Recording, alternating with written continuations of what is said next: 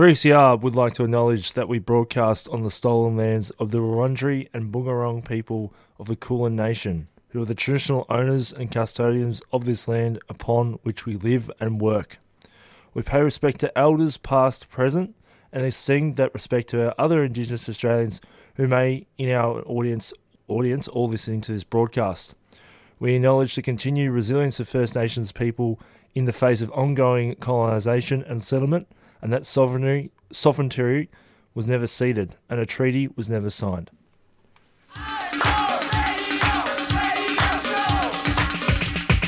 This is 3CR Breakfast. Oh yeah. Alternative news, analysis and current affairs. Monday to Friday, 7am until 8:30am. Only double. Clap your hands.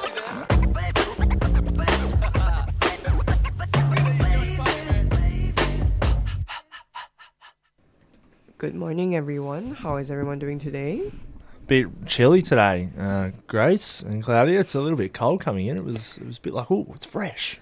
So, good times though.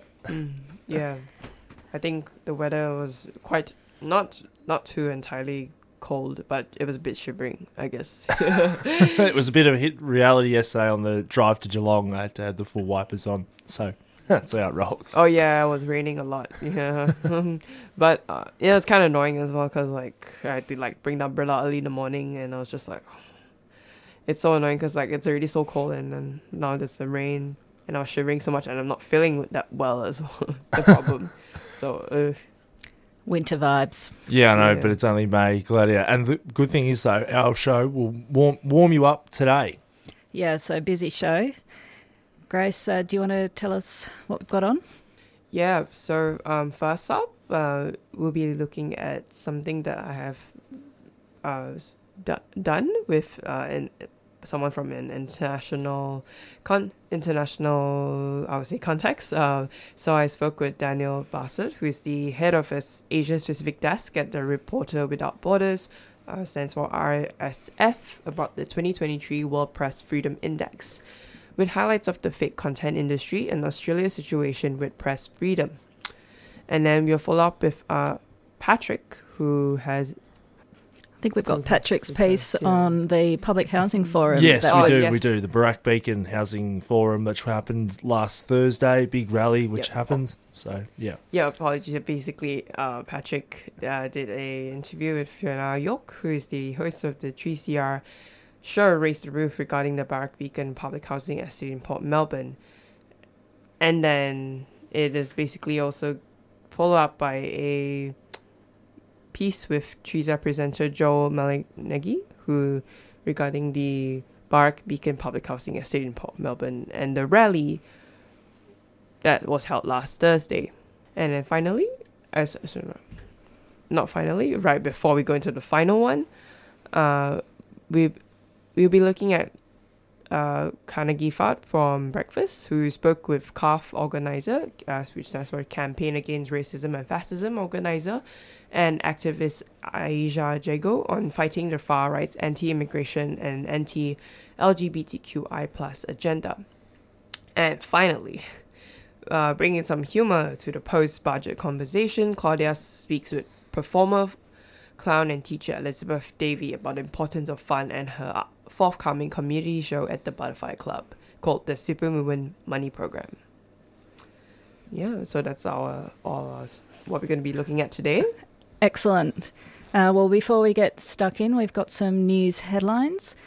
Cricket Australia should consider avoiding 26 January, says Test batsman Usman Khawaja, if it is the wish of Indigenous players after this summer's Gabba Test was scheduled for the public holiday. There was already criticism by Indigenous all-rounder Ashley Gardner, who lamented the decision to schedule the men's Gabba day-night test against West Indies to start on 25th of January. Gardner previously condemned the scheduling of a women's T20 international against Pakistan on 26 January this year. I said my opinion this year, and I told the people that it mattered too for this to happen again, but just to the men's side. I guess that's certainly disappointment, Gardner told News Corp. Cricket Australia's scheduling manager, Peter Roach, cited a tight summer schedule and noted the governing body's National Aboriginal and Torres Strait Islander Cricket Advisory Committee had been consulted and supported about the schedule. And then heading on to international context for me, the United States have lifted a gay ban on blood donation. Instead of a 3-month abstinence period before gay men can give blood, instead they'll be asked questions about sexual risk of all donors regardless of their sexual orientation. Currently, Australian Red Cross Lifeblood Service still does not allow gay men and bisexual men and trans women who have sex with men to donate blood, but instead give blood plasma. Spokesperson for the Let Us Give blood donation campaign, that's part of Just Equal, the Australia's advocacy for LGBTQIA+ group, is calling on Australia's authorities to do the same. Let Us Give said that there's no sign that justifies banning countless gay, bisexual, trans, and non-binary Australians from donating blood. Let Us Give has a petition calling to remove unjust discrimination and stigma immediately. To sign the petition, head to change.org and look for Let Us Give Blood, Save More Lives. And Australia has been given a score of 0 by the Global Climate and Health Alliance, a coalition of over 150 health and development organisations working to tackle climate change.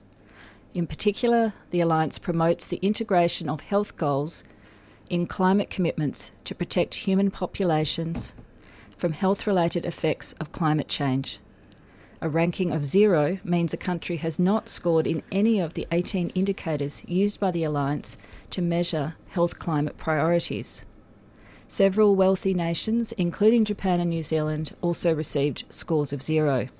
Dr. Jenny Miller, Executive Director of the Global Climate and Health Alliance, says the results show that virtually none of the countries most culpable for climate warming appear to be clearly focused on protecting the health of their citizens or people around the world when making climate commitments. By contrast, low and middle income countries are leading the way when it comes to inclusion of health goals in their climate commitments. The country of Burundi in Eastern Africa is the poorest in the world, but ranks the highest on the scorecard for inclusion of health goals in its climate commitments. And that's our headlines for this morning. We're going to go to a song now, and then we'll be back to hear more. This is Black Fella, White Fella by Warumpi Band.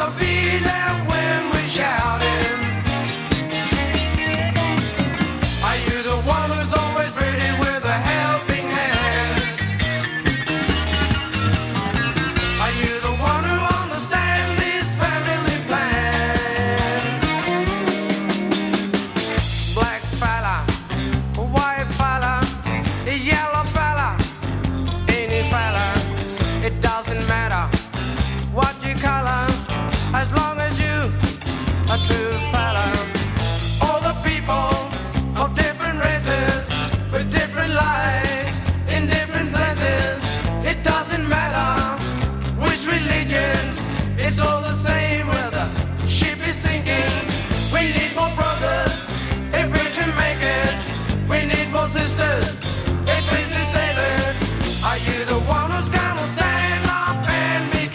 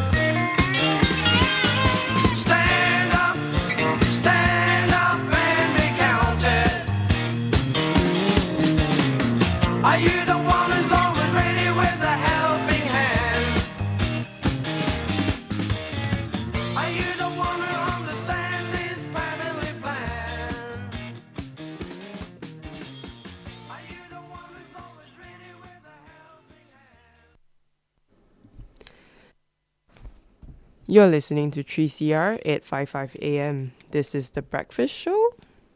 So we'll be heading into a follow-up on press freedom that actually had World Press Freedom Day 2 weeks ago. But recently there was the 2023 World Press Freedom Index that released, and it basically talks about the rank and the situation, roughly an analysis of how press freedom is, how press freedom's situation is around the world. And yeah, it also includes results and statistics from Australia. So I spoke with Daniel Bastard, who's the head of Asia Pacific Desk at the Reporter Without Borders, also stand as RSF, about the index. And it highlights on the fake content industry, which was one of the main issues that came up with as they analyzed how press freedom is going to be affected, how press freedom is really affected this year, and obviously is going to be. And also looking at how Australia's situation is with press freedom. Let's take a listen. Hi Daniel, how are you? I'm very fine. How are you, Grace? How are you? I'm good. So, as we go into the latest edition of this 2023 World Press Freedom Index that came out recently, how's the situation generally for countries in the Asia Pacific region? The Asia Pacific region is one of the most dangerous for journalists. It's a region where it's very difficult to work as a journalist for several reasons. One peculiarity of the region is the tendency of several regimes, several countries, several governments to enter some space of totalitarianism. For instance, if we take the lowest country in the index, which is North Korea, it is clearly a totalitarian state, as people have terrorized this concept in the 20th century. There is no civil space, there is no civil society, there is just one man, one party, one country. And the power is really, really, really concentrated around one leader, and everything on the public space is just propaganda. So that's for North Korea, which is really an extreme example. But the problem is that in neighboring China, we have more or less the same configuration.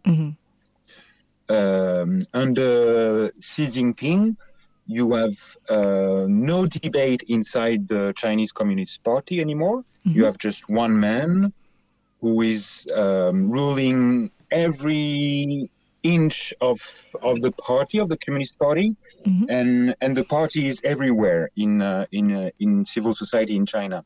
It's very different from how China looked like before Xi Jinping came to power. I personally, I worked as a correspondent in China during 6 years before Xi Jinping came to power, and it was really, really different. Like, you could buy some newspaper where you could see like two different directions within the party who would debate inside the press. You had many bloggers who, of course, would fight censorship on the internet, but would be quite smart enough to win this fight. It was really a cat and mouse situation. Now, under Xi Jinping, the cat has totally, let's say, swallowed the mice.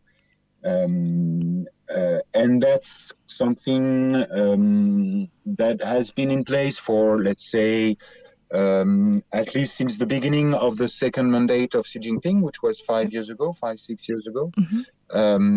But now it has increased dramatically. And you have no public space. Like, everything has to be vetted by the propaganda department of the Communist Party. which was not the case before. So that's a big tendency that you can find in Vietnam as well, and in many other, let's say, hybrid regimes in the Indo-Pacific. Yep. So that's the first tendency. I see.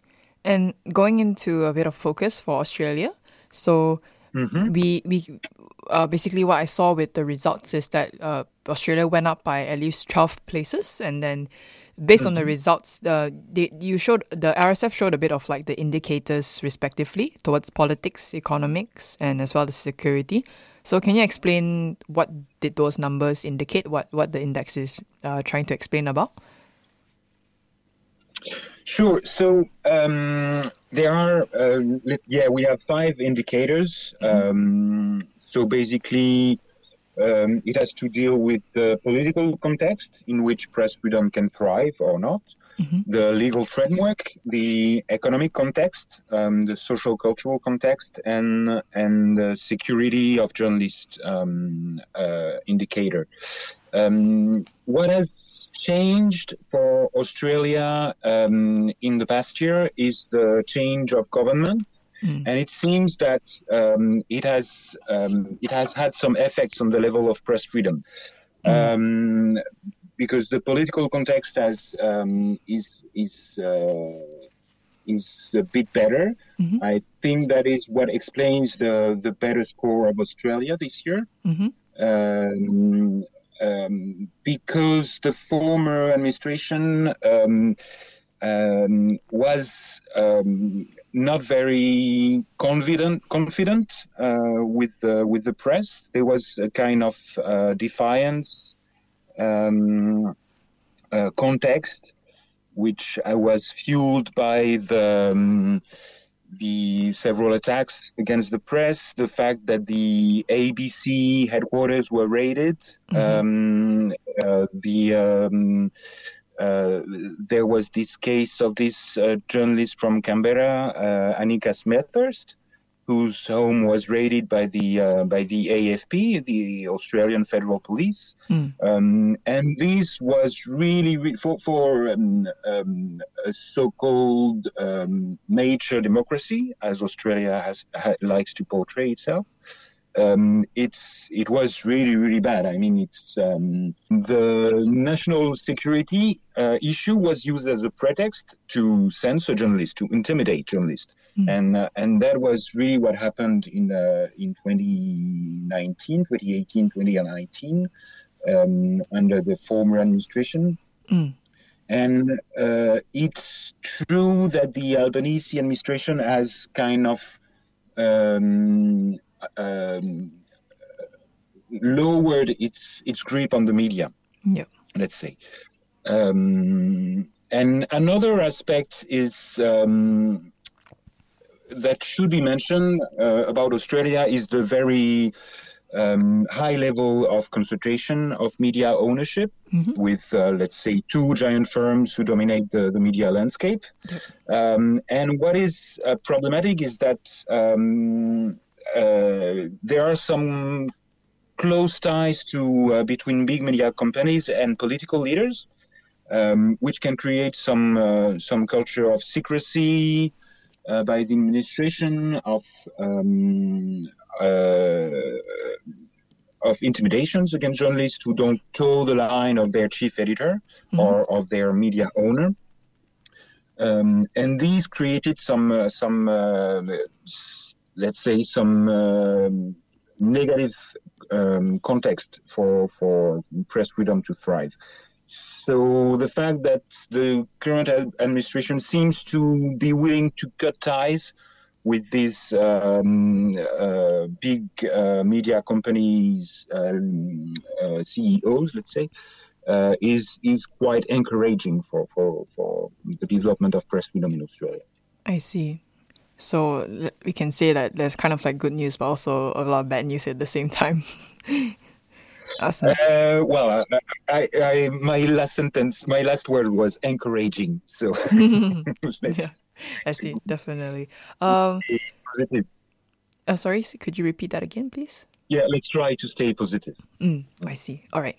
So, and now coming into the highlight of the index, it basically talks about the effects of the fake content industry that's rising at the moment. So, what is the main issue here with this? It's a vast question. There are many main issues, but that's something that we have started to see with Web 2.0 and the development of social networks. We saw this tendency starting with Brexit in UK, with the 2016 elections in the US, the Cambridge Analytica scandal. We started to see that people using these new news industries, which are Twitter, Facebook, etc., can be manipulated through algorithms. And the information that is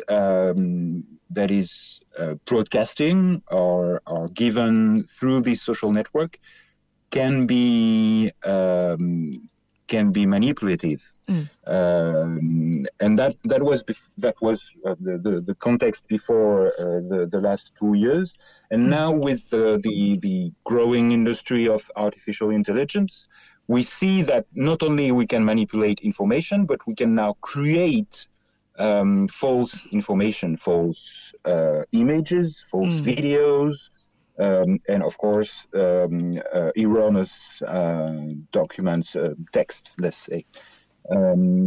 So that's the big risk. That's the risk for the readers, for the public, for the viewers. We have to find some ways to make sure that the viewers, the readers, know what is fake or what is fabricated, and what is some information that is produced following some journalistic standards. Another preoccupation is the fact that will robots replace journalists? That's a true question. Many, I mentioned the high level of concentration in media ownership in Australia, and this, for the, let's say, last decade, this ultra concentration led to some sacking of people, of journalists. And now we know that many big media companies are thinking about replacing their journalists with bots, with news bots. The problem is that for a while, artificial intelligence is not very intelligent. So we fear that they will produce some very low-level journalism. And this leads me to these two aspects leads us at RSF to promote the idea of some information that is produced according to journalistic standards, and they are clear. You have to be clear in the way you present facts. You have to double check, triple check facts. You have to get the point of views of different people. There are just basic journalistic standards. And we have a project at RSF which is called the Journalism Trust Initiative, which is a proposal for platforms to take into account in their algorithms the way that the information is produced. So the goal of this project is to have big tech companies integrate into their algorithms the need to propose some trustful information, so that when you go on your timeline, you would see some trustful information would be promoted over some fabricated contents. So that's how we're working on this trend to address this big problem. I see. So I guess we could come to this point of understanding that the AI is going to be a very dangerous platform and is already possibly a very dangerous platform at the moment for the journalism industry. Yes, well, it's just like when we discovered radio, we realized that it was a formidable way to inform people, but very soon you have someone like Orson Welles who created the War of the Worlds, where it was, I think, in 1929. It was a long time ago, and already at that time he proved that masses can be manipulated very easily. So AI is clearly not an enemy; it's an opportunity. But it's possibly risky. So that's why we call on governments and mostly tech companies to have some clear rules on how to use AI and how not to use it, or to be very clear on the way it is used. Not the point is to be honest with the readers, with the public, and that brings me back to this idea of sticking to journalistic standards. If you want to do an interview of Elvis Presley through AI, it can be interesting, but you have to say that it's not the real Elvis Presley doing the interview, obviously. So that's just as simple as that. I see. And so we were actually running out of time, actually, Daniel. But just one last question for you. So with Asia Pacific, we can basically see they are also one of the most dire regions in terms of press freedom for journalists. And so, what does RSF hope to continue advocating for press freedom here? Well, as I said, the Asia Pacific region is still one of the most dangerous region for journalists, including some countries like Afghanistan, Pakistan, the Philippines, India, where many journalists are killed every year. So we're really advocating for the passing of laws on protection of journalists and fight against the impunity. That's something that we have achieved in Pakistan, for instance. We have partnered with not partnered, but we advocated with one government in Sindh province to pass a law on the protection of journalists, and that's something that we are advocating for years, because we have some expertise on how it was made in Latin America, notably, where there are similar problems. So we come up with this expertise, and we are trying to advocate with states within India, for instance, to pass this kind of law. The other aspect that we are advocating on, and that concerns Australia, is also some legislation to limitate the ultra concentration of media ownership, because that's really a problem for like Australia. Democracies, where big companies have some tremendous power over public opinion, and that's very dangerous. And finally, we are advocating for, but that's more difficult, but for civil society in countries like China to be able to talk and to report about what is happening really inside Chinese society, for instance. I see. All right. Thank you so much, Daniel. You're welcome. Thank you. And that was Daniel Bossert, head of the Asia Pacific Desk at Reporters Without Borders, RSF, speaking about the 2023 World Press Freedom Index, with highlights of the fake content industry and Australia's situation with press freedom. If you want to read the entire analysis, head to rsf.org and make sure to select the English language for you to read the report entirely in the language that you that we all know. 3CR is about community, and we welcome your participation at the station. 3CR is open to a wide diversity of volunteers and is a great way to connect with Melbourne's activist community. Have you ever thought about volunteering, doing a reception shift, getting a program on air? Training in radio skills or contributing to one of the station's committees. There are many ways to be involved at 3CR. To find out more, go to 3cr.org.au and get in touch.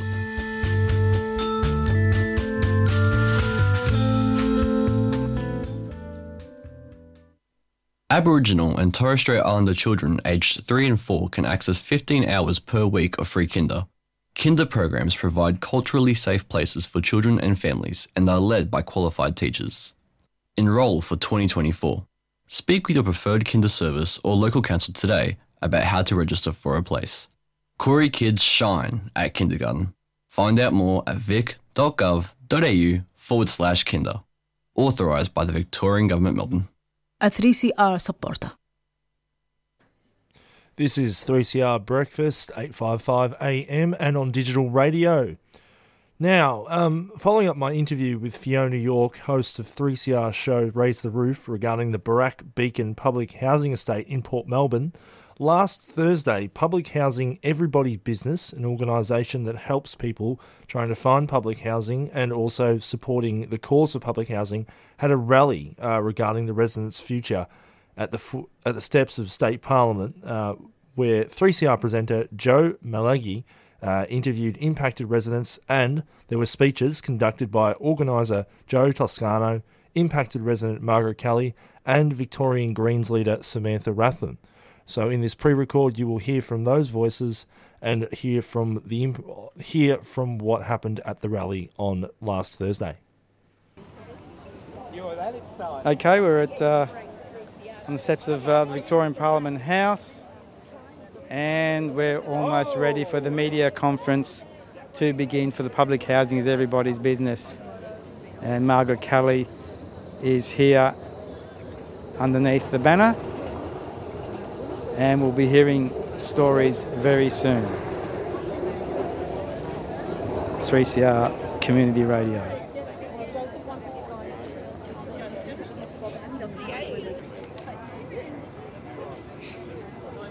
It's 11:30. We always start on time. Now I'd like to introduce, my name's... Not working? Yeah. My name's Dr. Joseph Toscano.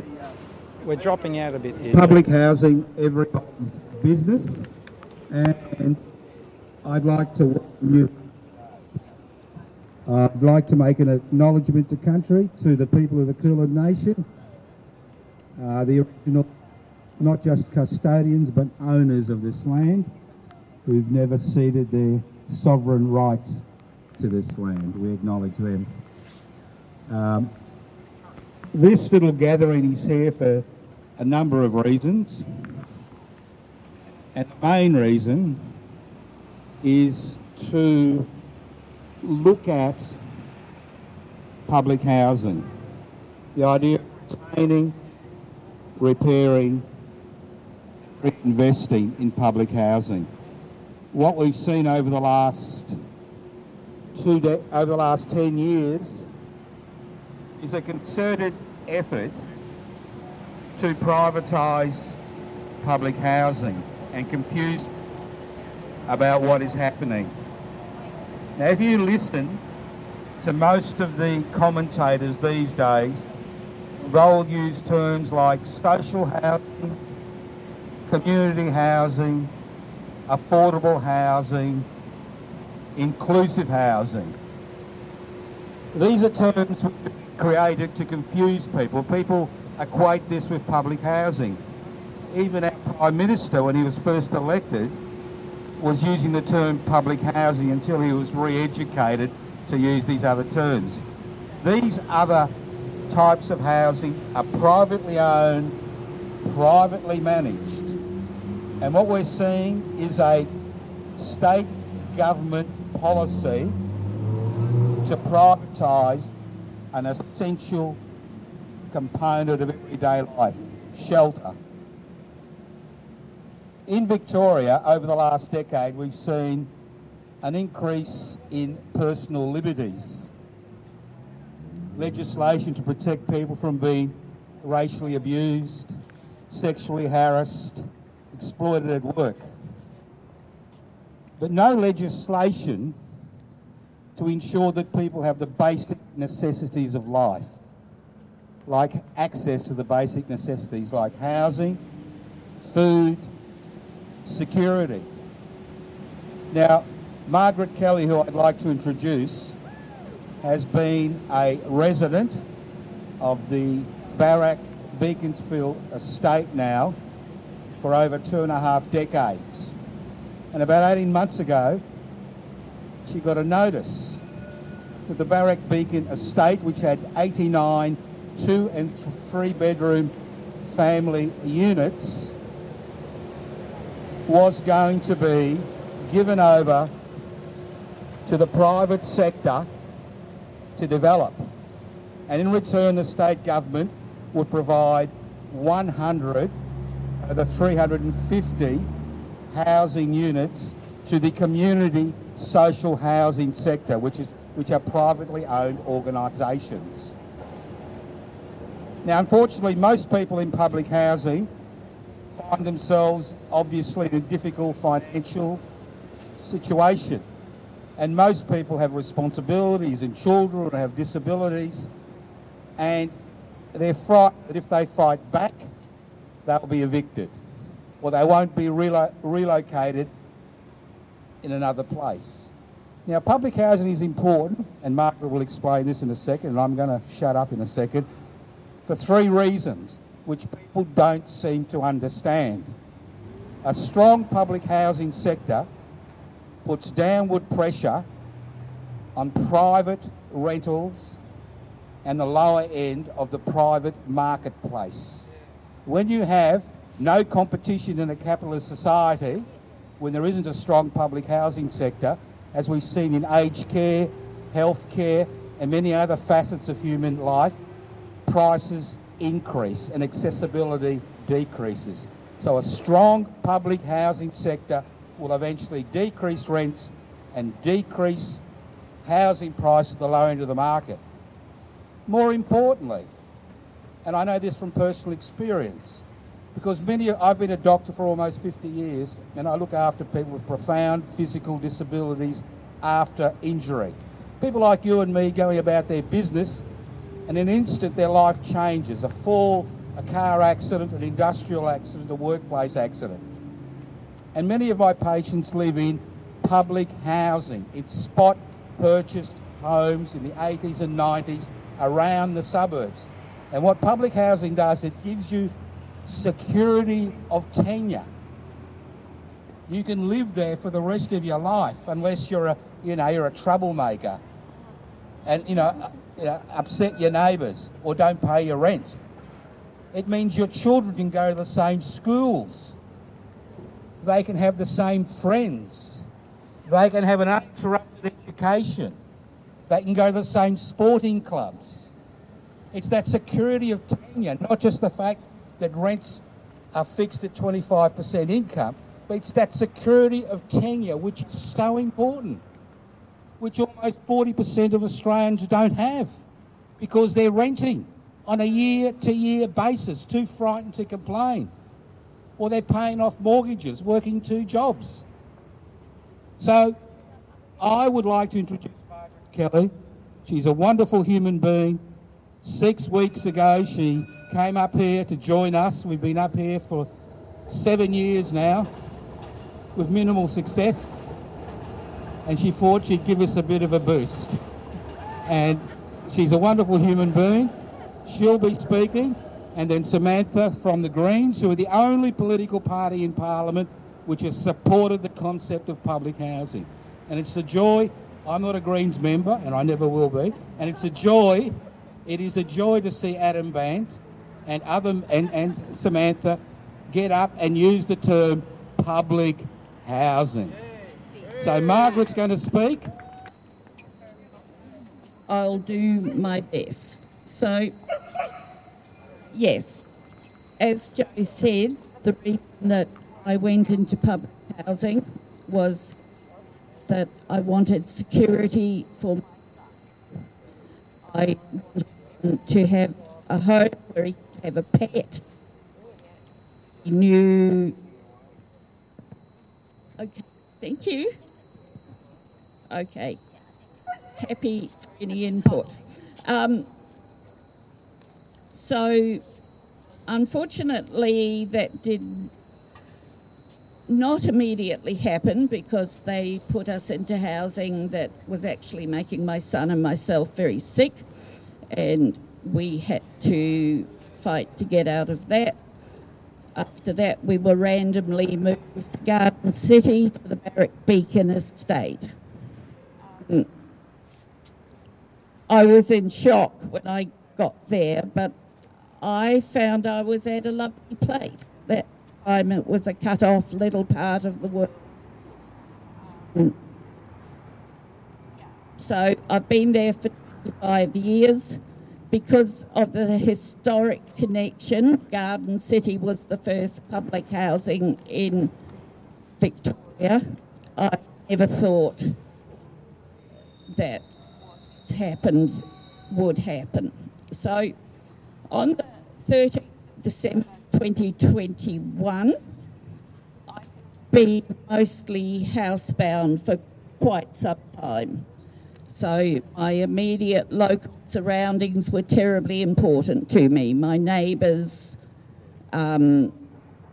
just the familiarity, the local services that I use. I came home from an appointment and there was a letter from Homes Victoria. It said, you will be required to relocate, but not for some time. And then I read the next page, which said, we will anticipate they will commence in early 2022. So that was actually 3 weeks from when we got that letter. They started relocating people. And they said that they were demolishing the estate, planning to replace homes with brand new, modern and energy efficient homes. They seem to think modern is like a positive thing, not really with building and architecture. So the Barak Beacon estate is designed with a lot of love and care. There was a lot of input from the Port Melbourne Council at the time. We have not been able to get the details of the architect and so forth, but obviously somebody thought very, very hard about how to make not just houses but a community. Each group of houses surrounded as a courtyard, so you get to know your neighbours, but then you also get to know people in the wider context.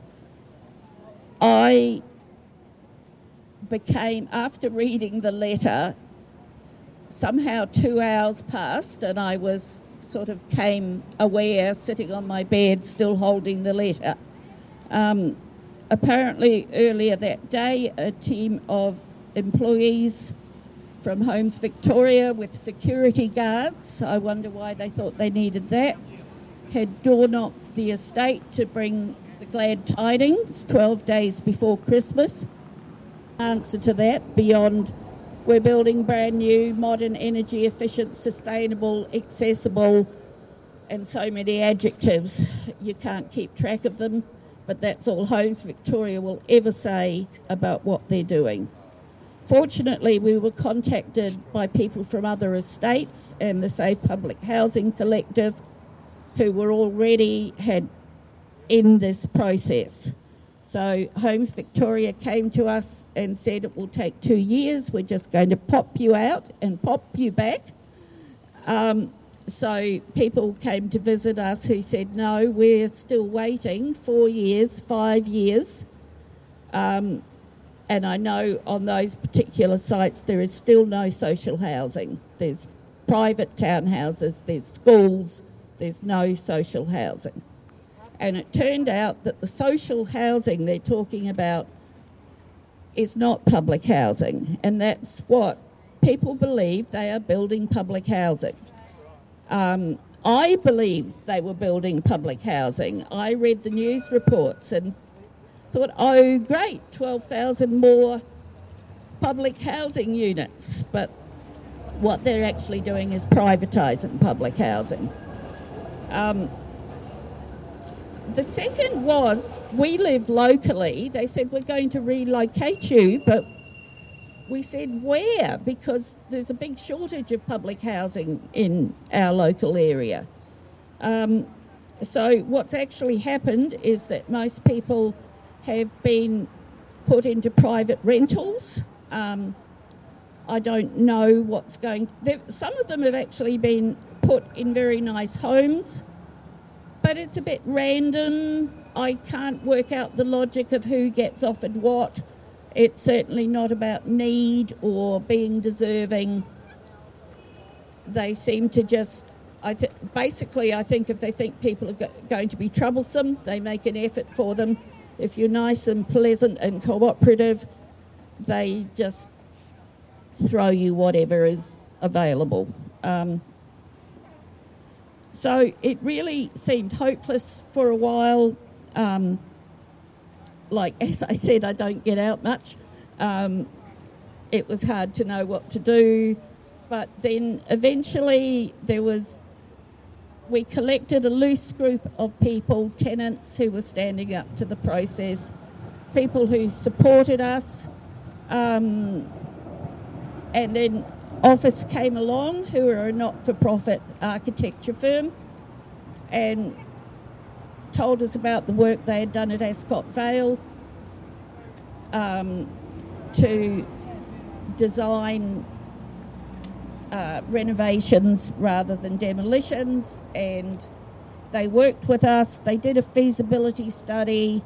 They interviewed the residents. They did all the things that Homes Victoria had not done, and they designed a renovation of the existing buildings, which are just beautiful and deserve to stand on their own, and also the infield to produce what Homes Victoria refers to as the yield, which is apparently the number of houses. I always thought it referred to cows, but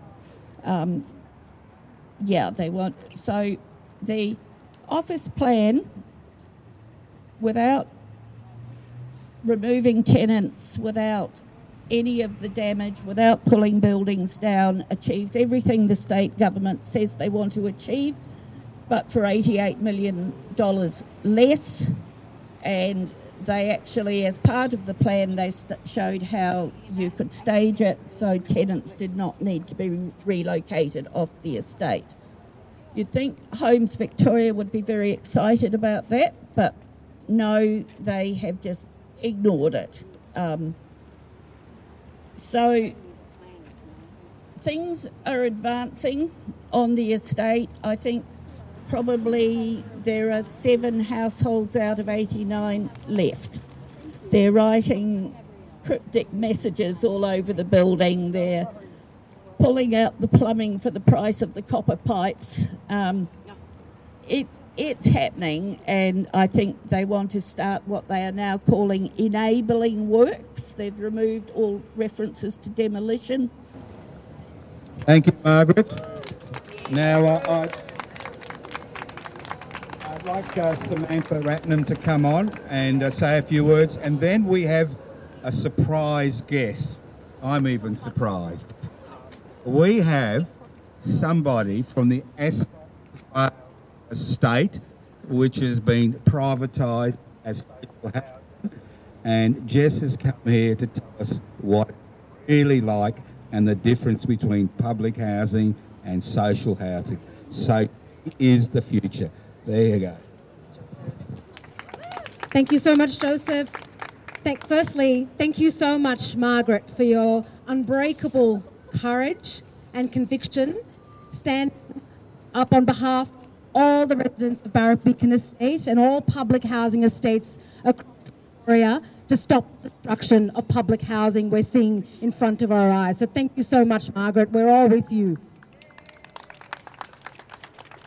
I'd like to acknowledge we're meeting on Wurundjeri land and pay my deep respects to elders past, present and emerging. We acknowledge that sovereignty over this land has never been ceded.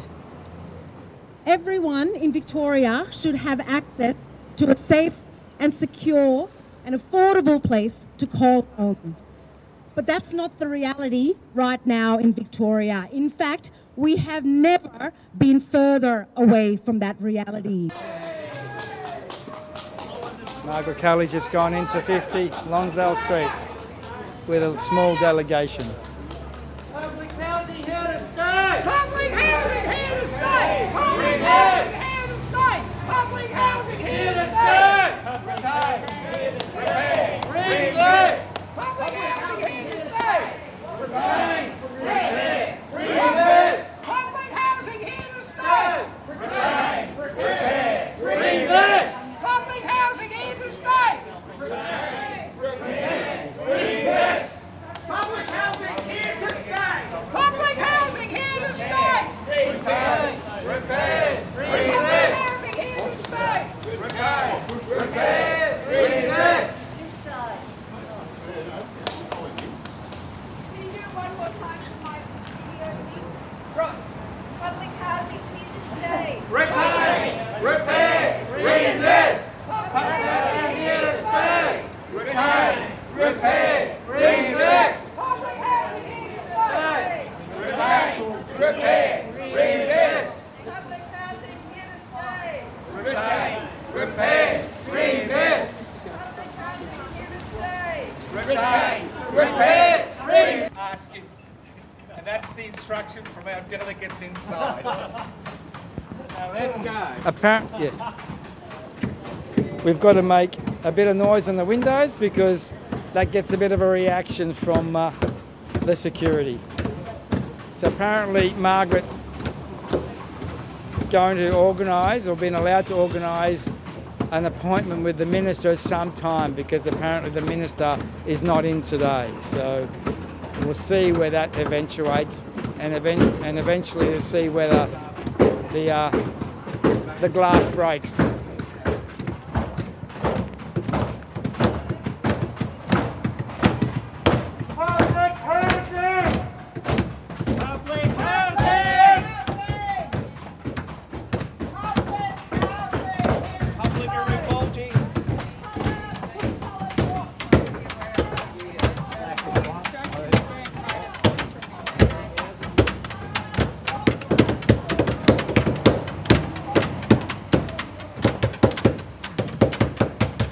In and out. Okay.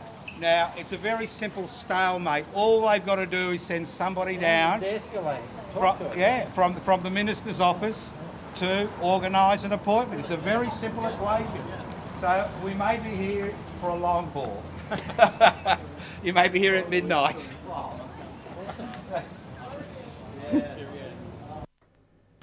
And you are on 3CR. That was a pre-recorded piece by 3CR presenter Joe Malagi and edited by myself, Patrick Morrow, regarding the Barak Beacon public housing estate in Port Melbourne, the rally that was held last Thursday. 3CR has received a government statement regarding the current situation. That statement will be put on the website this afternoon. An update on Margaret Kelly's future is uncertain, but she's going to have a meeting with the Minister Colin Brooks in the coming weeks, and we'll keep you updated throughout that in our show and also Joe Toscano's show, Radical Australia, and also through Talkback with Attitude.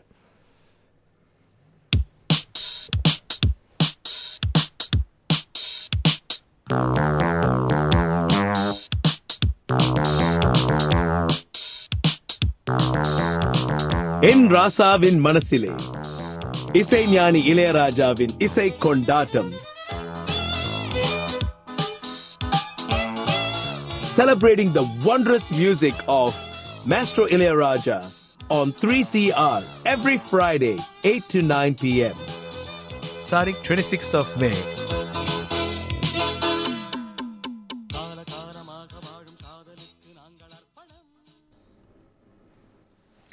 So we had a bit of a discussion regarding public housing just now, and in relation to public housing, there has also been quite a bit of a discussion regarding people staying in Australia. There's also been a lot of anti-immigration stance and views. So recently, far-right groups have been more vocal about their racist views, like their anti-immigration stance, and using their threats and intimidation to boycott LGBTQI plus events. So Campaign Against Racism and Fascism, CAF, have been campaigning against these groups in Victoria. Carnegie from Breakfast spoke to organizer of CAF and activist Aisha Jago on the rally last weekend where they were supporting immigrations and to stop Nazis who were at the protests in front of Victorian State Parliament last weekend. So let's take a listen. So let's start by just talking a bit about the rally last weekend. How was it? Tell us how it was organised and what happened. Yeah, so the rally I think was really it was really great. So what we saw was unfortunately the National Socialist Network called a demonstration against immigration at Parliament steps on Saturday morning. So this was in response, I believe, and they said to the budget reply from last week, where the Liberal Party and Peter Dutton kind of attributed the housing crisis to increased immigration and said that we need to stop immigration, we need a smaller Australia if we want to kind of aid the housing crisis. So the National Socialist Network took up this line and they organised the demonstration. So the details of that and the leaflet for which was leaked about a day before it took place. But pretty quickly, our group and a bunch of people on the left saw this and decided to mobilise in opposition to stop them from taking Parliament,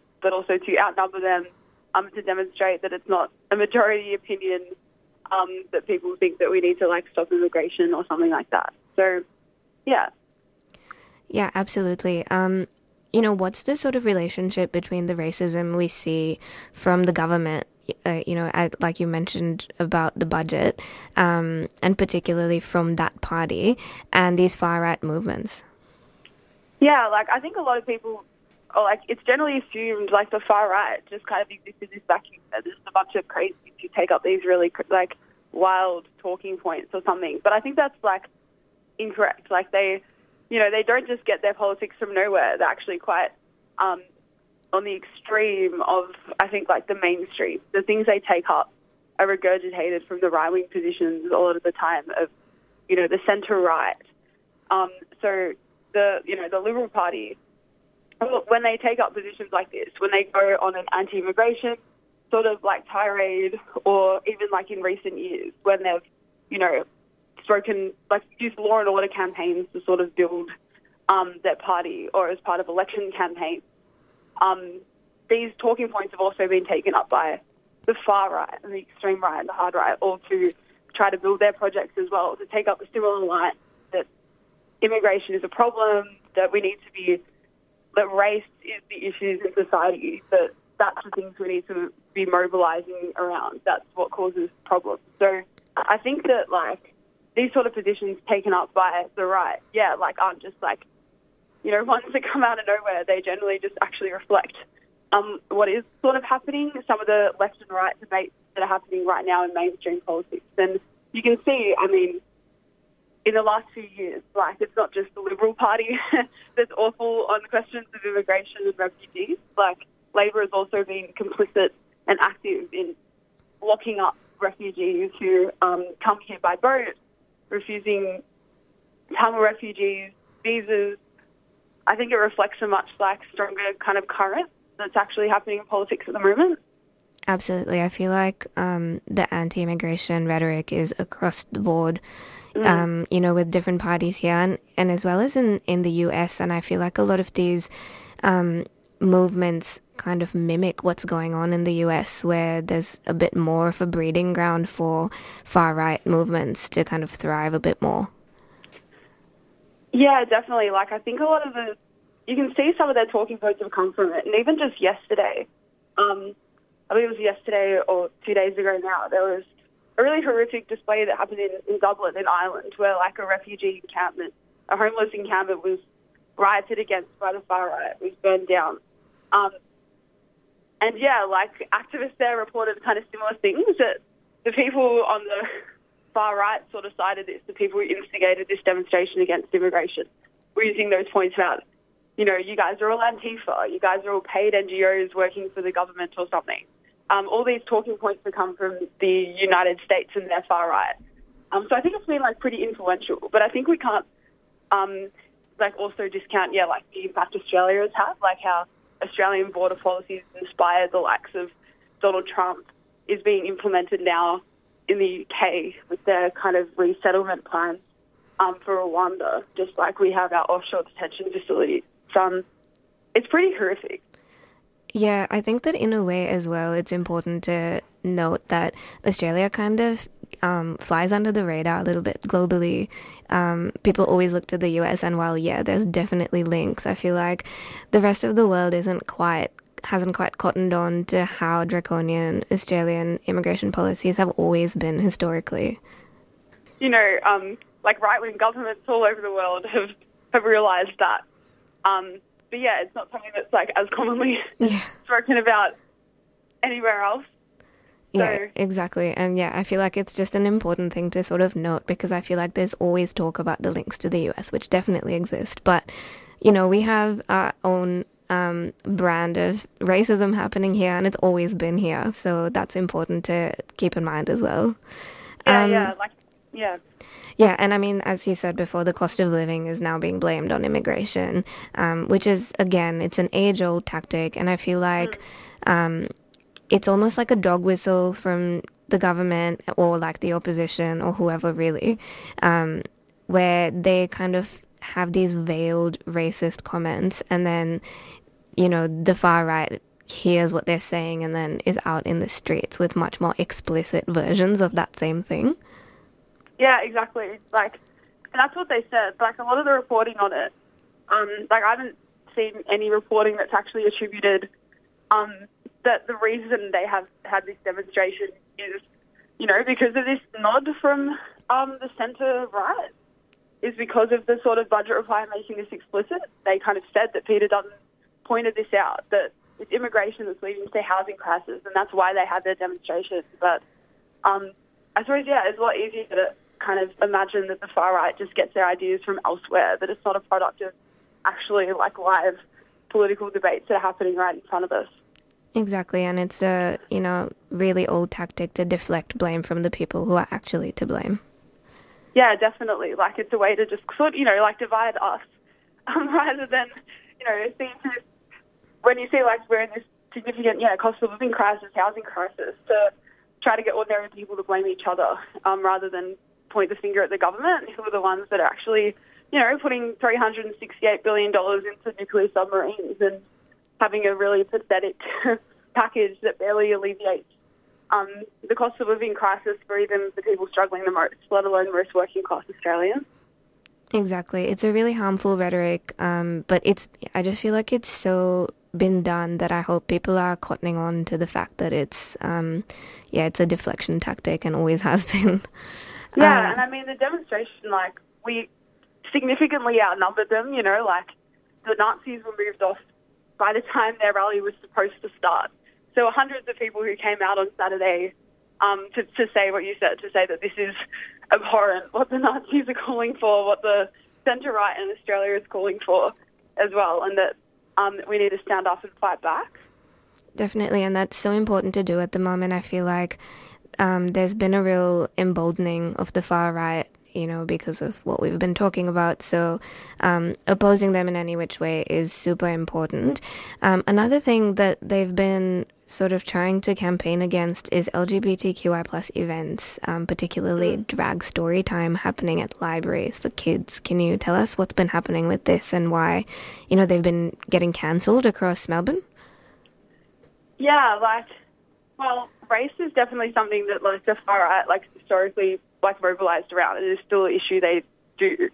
I think, LGBT issues And at the moment, like Drag Story Time, which is definitely LGBT adjacent, is being significantly attacked by the far right and by Nazis just all over the country. So it's another thing that I think sort of began in the United States, but it's become a real touchstone issue. So just yesterday, it was announced that the Eltham Library Drag Story Time that was happening tomorrow on Ida Hobbit Day was being moved online due to threats and stuff. And just a couple of weeks ago, we were organising a demonstration to defend the Oakley Library Drag Story Time event that was planned for this Friday. So unfortunately, like the far right have been organising around this, trying to sort of ramp up this like anti-LGBT rhetoric, same like old arguments they've used about groomers, about people specifically around children, that these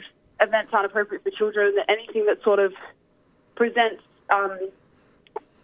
like talks about gender inclusive or like different sexualities or whatever, that this is somehow dangerous. So I think that these like gender and the nuclear family, sexism, all these things have also been just historical organising points for the far right, and the drag story times have been kind of like a real sticking point for them. So there's been about, the person, the drag performer that was supposed to perform at Eltham, and we'll be doing some online tomorrow, like they've had 5 events cancelled for that day due to councils bowing down to the pressure from the right, which is a really like awful trend. I believe that these councils are just like listening to the far right, cancelling LGBT events, giving them wins, and sending a message that like basically LGBT events in Melbourne can barely be held without the councils and those who like help organise it or authorise them, without them just cancelling them as soon as the far right put a tiny bit of pressure on. Yeah, it doesn't sound, promising for the cause in any way, and I think it's really important again to, make sure that the community is visibly opposing this and fighting against it. It's the same thing again. Really, it's like goes against. It's basically just a lie that they're using to deflect from the reality of what things are. So, very important to stand your ground and refuse to cancel things like Drag Story Time, which are just nothing but, a nice event for young kids. Library workers at Eltham Library have been standing their ground and refusing to fully cancel Drag Story Time, which is great. How can listeners support this event and help support council and library staff, even in the future from cancelling these events? Yeah, like what you mentioned about library workers being quite staunch at Eltham Library about this. This is pretty common amongst library workers across Melbourne at the moment, so I think it's important to support them as well. So the demonstration that we called, like the Australian Services Union, who covers like council library workers, had endorsed that, and they've indicated that, they're, angry and rightfully so that library workers are being threatened by the far right in this way. They have a right to put on LGBT events. So I think supporting and talking to your librarians about this, but also, mobilising in demonstrations whenever this happens. So coming out in support of these events when the far right threaten them. You can do that with the campaign against racism and fascism, where we'll be keeping a close eye on these things and mobilising to defend these sorts of drag story time events and other LGBT events that are threatened by the right, which now we're approaching Pride Month. So, just like keep a lookout. And I think we just need the best way is to demonstrate, is to actually come out in numbers to show that the far right are quite minuscule compared to what majority opinion is on this. Absolutely. Asia, that's all we have time for this morning, but thank you so much for joining us and talking us through this very important issue. Yeah, no worries. Thank you so much for having me. And that was Kana Gifat from Breakfast, who spoke to CAF organizer and activist Aisha Jago about fighting the far right's anti-immigration and anti-LGBTQI+ agenda.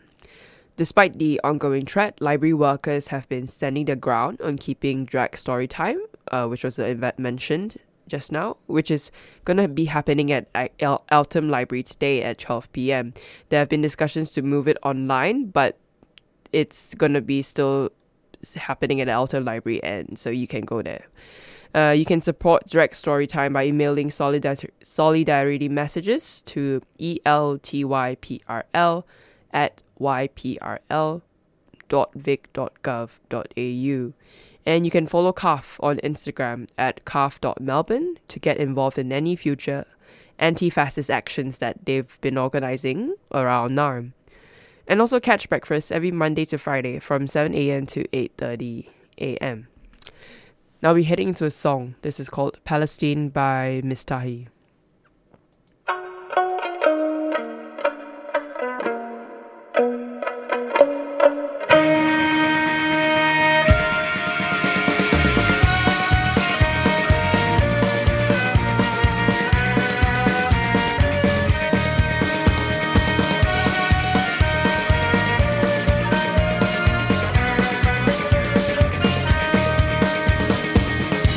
Proclaimed in 1917 a settler's day to be. A proxy base in the Middle East, colonial entity. With use of force, they knocked down doors. A killing spree, the rest had to flee. Dispossessed refugees, occupied genocide. Long live the Palestinian resistance. One day you will be free.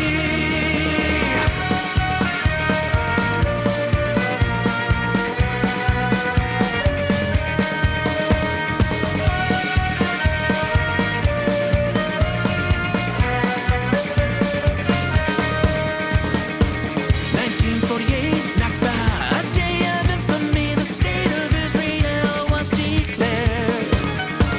A Zionist scheme built on tyranny, backed by U.S. imperialists.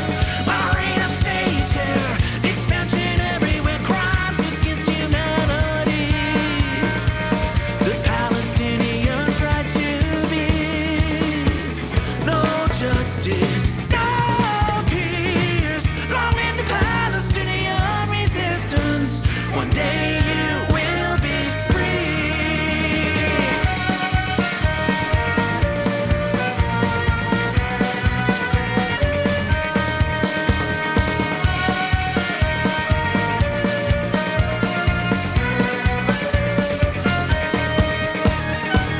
Gaza, West Bank, Al-Quds under siege. The oil sees the atrocities. Stand up, demand the right of Palestinians to return and to be free. This has gone on for too long. The struggle must be fought and won. The struggle must be fought and won. Palestine will not be denied. Long live Palestinian resistance. One day you will be free. And that was Palestine by Miss Tahi. You're listening to 3CR Breakfast, and I'm here now with Elizabeth Davey, an award-winning performer, clown and teacher based in Melbourne. Through training as a clown, Elizabeth rediscovered the pure, embodied joy of playing and being silly as an adult. She runs regular fun and game sessions in her local neighbourhood and is performing a solo comedy show at the Butterfly Club next week called the Superwoman Money Program. Elizabeth is now in the studio here at 3CR to chat with us. Welcome to breakfast. Thanks so much for having me. Lovely to have you. Can you tell us a little bit about yourself just to start us off? Well, I started stand-up 10 years ago, and then through stand-up I discovered clowning, as you mentioned. I'm a clown. And it was incredible for me. Like, it was rediscovering the ability to just play, like be a child again and access that child state, which is what I love about clowning and that sort of pure essence of that comedy in clown. And so that's why I started playing in the park, because I, throughout lockdown, a friend and I developed her show, which was called Animal in the Office. She's called Sarah Nagorka, a good friend of mine. And we were playing around in the park for 2020, 2021, and people would come up and say, what are you doing? And want to join in. And I was like, I think I really need this in my life. I love being outside and playing and being silly, and I feel like other people probably need that too. So what's the response been to the play in the park? It's been amazing. It's really, really amazing to have people turn up. They have no idea who I am. I could be anyone. Like, they've just seen a post in like a Good Karma group or heard about it. And they'll turn up and give it a red hot go. And, you know, we're running around being silly in public, like playing kids' games like Crocodile Can't Across the River and What's a Time, Mr. Wolf and things like that. But it's just amazing. Like, at the end of it, you just feel incredible. You feel so alive. It's the best way to exercise, I have to say, because you end up running around quite a lot. But yeah, there's just something so life-giving about it, and it's been really beautiful to share that with people, particularly people who aren't, like myself and all my clown friends. Like, we know the fun of these things. We know how great it feels.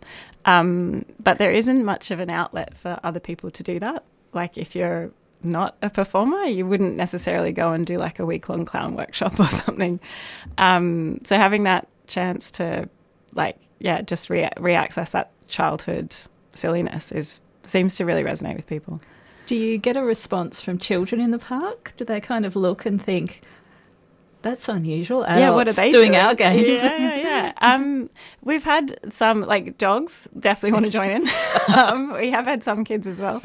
But it seems to be like, you'll often get people will sort of like, they'll see what we're doing and they'll be like, and sort of smile and just kind of, you know, it seems to just spread that sort of like cheerful. Contagious. Yeah, I think fun is contagious. So how do you become a clown? Like, how do you decide to become a clown? I know, right? I want to say it first because I think people have a lot of misconceptions about clowns. They think like, you know, It or Ronald McDonald, like the really famous ones. So the kind of clowning I do is like a sort of physical performance, and it like physical theatre based performance, and it's trying to access what's uniquely funny about you, something really authentic and pure about you that's funny through the body. So my clown teacher is called Giovanni Fassetti. He's an Italian teacher, and he talks about finding the story that your body wants to tell. He said, by the time you get to the age 25, you've got a whole backpack full of unlived feelings. And so you're finding a way to express those through play and through story. I studied with him, and I also studied with teacher Philippe Gaulier in France. It was initially my midlife crisis plan. I decided I was going to go to clown school if everything went south in my life, and then it did. So I was like, I'm sorry, I don't know if I can swear. Yeah, so I went there, and I've never looked back. Yeah. Oh, fantastic. It sounds a little bit like a psychological journey as well, though, tapping Definitely. into unlived experience or lived experiences that might be both, yeah, suppressed inside and then coming out through bodily performance. Exactly. And it's something, the clown is very naive and joyful, so it is, like, I think it's very similar to your inner child, if you make that sound. Like, so it's often the things about yourself that you don't express a lot will be really strong in your clown. Everything. So are you that's allowed below to the ask surface. what sorts of things come out in your clown persona? Oh, of course, yeah. So I personally am often quite an anxious person. Like, I worry about things. You'll find that with a lot of stand-ups. They're like often anxious, or, you know. And my clown is never worried. It's the most freeing thing to be. She has absolutely no worries at all. Often I think clowns are just too stupid to be worried.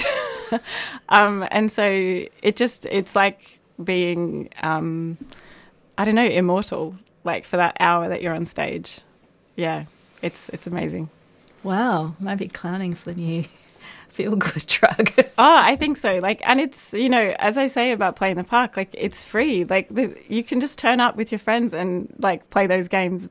There's no cost. That's one of the things I wanted it to be accessible. So it is just like, we just are there once a fortnight and just turn up if you want. Yeah. That's fantastic. Well, we'll come to where and Yeah, when and totally. how that you can join in on that. But now can you tell us about your new show opening next week at the Butterfly Club in Melbourne, the Superwoman Money Program? Yeah, absolutely. So this is actually a show I initially wrote a few years ago, and I'm bringing it back because it's sadly only more relevant now. So Superwoman Money Program is a show about the gender super gap. As a comedian, it was a professional challenge to me to try and make that funny. I got the idea from my super company, actually, at the time. I've since moved super company. But they sent me an email about the gender super gap because they were worried about me. And that included a list of 300 handy tips for me to save money for my retirement as a woman, you know. And there were tips like reusing my tea bags and buying cheaper makeup. But my absolute favourite was avoiding divorce. Yeah. Wow. Yeah, so... How did you feel when you received that? It sounds really patronising. Oh, my God, it was so patronising. And it was actually the program that they were developing was actually called the Superwoman Money Program. And I was like, I'm going to call my show that. You can't copyright a title. But I was just so angry about it. And I like stewed on it for a while, and I was trying to think about how I could sort of play that emotion. Like, that's one of the things that I guess clowning and comedy and performance gives you is comedy particularly. You can take any kind of tragedy and you add some time and then you've got material. But I was like, how can I do something useful with this like rage and anger I feel? And so over time I developed this show. So it was about, I used that as a starting point and I created a character, and then I wove in parts of my own life and my own story throughout that to try and bring attention to the issue, I think, but also explore the complexity of it, because it's not just about, oh, I'm buying too much expensive makeup, that's why I'm, going to be homeless when I retire, because women over 45 are the fastest growing homeless demographic in Australia. So it's really a systemic issue, but it's very easy. It's much easier for a company to be like, oh, maybe you should just buy less coffees than it is to be like, oh, wow, we should probably try and actually pull apart and address this huge issue that's... At a structural level. Yeah, at a structural level. It's similar, I think, sometimes to the environmental thing where it's like, oh, you should, use your Keep Cup. But it's like, actually, there's all these corporations that are creating huge amounts of pollution. So it's much easier to address it on an individual level or to try and blame the individual. But the policy, like the sort of modelling and the research shows that there's not that much you can do. Like, obviously, as an individual, like, definitely, like, know what your super balance is. Like, consolidate your super. Like, think about it. Those are the things you can do. But, like, women being the primary carers for children is probably not going to change just with you. And it's not necessarily something you can change. And that's the biggest driver of the gender pay gap. The gender super gap. And years that you're not in the workforce, or years that you are in, part-time or less than, absolutely. maximum hours, and the different roles that you might take to accommodate your caring role. Yeah, all those things are, not something that the individual can conquer. Yeah, exactly. And there's things like systemically, there are a thing called pink collar jobs, which is a way of describing like women-dominated industries and things like childcare. And it's like that is a very undervalued industry. Same with healthcare, and there's also the gender pay gap, which is still 13.3% at the moment nationally. So it went up over COVID and has thankfully come back down. But that inspired me to offer a gender pay gap discount to my show. So if you use the code gender pay gap, all one word together, women can access a gender pay gap discount. And have any of the people from your previous super fund come and see they have the not show? Have they been invited? They have not. Yes, I did. Really? But it actually was, at one point it was picked up in the paper, and so that was removed. The tips were removed from the website after that, and so the program has since been renamed. So you have had impact? I guess so, yeah, in my own small way. Yeah, one broke comedian with... That sounds like quite a big show. Impact for a corporate organisation to actually change their website and the letter that goes out to thousands of women. Yeah, I guess it is. Yeah. Congratulations. Just, trying my best. So how can people buy a ticket to come along and see your show next week? So if you'd like to come along, it's at the Butterfly Club Melbourne, which is on Carson Place in the middle of the city, but it's down an alleyway, so, make sure you Google it before you get there. And so you can buy tickets from the Butterfly Club's website, so butterflyclub.com. And the name of the show again? Is Superwoman Money Program. Fantastic. Yeah. And the Play in the Park sessions, can you tell listeners how they can find out when they are and where they are? Yeah, absolutely. So we're at the moment we're in Jones Park in Brunswick East. It is obviously weather dependent, which is a bit trickier through winter. I have an event on my Facebook, Elizabeth Davey Comedian, I think at Elizabeth Davey Comedian, or my website, elizabethdavey.com. I have updated with all the dates and the locations and everything. You can get in touch with me there if you have any questions or you want to come along or, yeah, anything really. And I believe you've got a session this weekend. Yes, we do actually on Sunday at 2 p.m. Perfect. Yeah. So anyone out there that wants a bit of fun and lighten up the world, I thought this was a wonderful piece to present today after we had all our budget discussions last week. Oh, God, yeah. And yeah. Why not invite a clown onto the show? Yeah. Send in the clowns. Send in the clowns post-budget. Well, thanks so much for joining us. And good luck for the show, and I'd urge listeners to check that out and get along. Thank you so much for having me. And sounds like there's a bit of laughter and a little bit of earnest seriousness there as well, perhaps. Just a little bit, yeah. That was performer Elizabeth Davey talking to us about life as a clown, having fun, and her upcoming solo show, The Superwoman Money Program, opening at the Butterfly Club on Monday night. And as Elizabeth said, you can get tickets via the Butterfly Club's website. And I think that's the end of our show now. Very interesting show today. It's such a good note to end on talking about your show, Elizabeth. She's actually still here in the studio with us, so yeah. It was just really nice, and I hope we all can go and watch your show. Very interesting show today. We talked a lot about public housing and then the anti-immigration and anti-LGBTQI plus agenda that was being showed a lot. So very interesting. And Claudia, do you have anything else you want to add?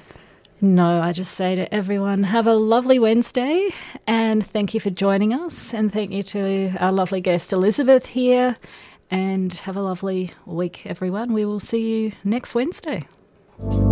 You're listening to 855 AM. Oh, who's that from? A quick look won't hurt. What time are you picking up, Kate? Oh, damn it. Saw you on your phone. License, please? Pick up your phone while you're driving, and it's a $555 fine and 4 demerit points. Distracted drivers can be caught. 3CR would like to thank our sponsors, Earth Greetings. Cards that connect, care, and celebrate. Support wildlife and habitat with every purchase. Inspired by nature, giving back to the planet. Learn more at earthgreetings.com.au.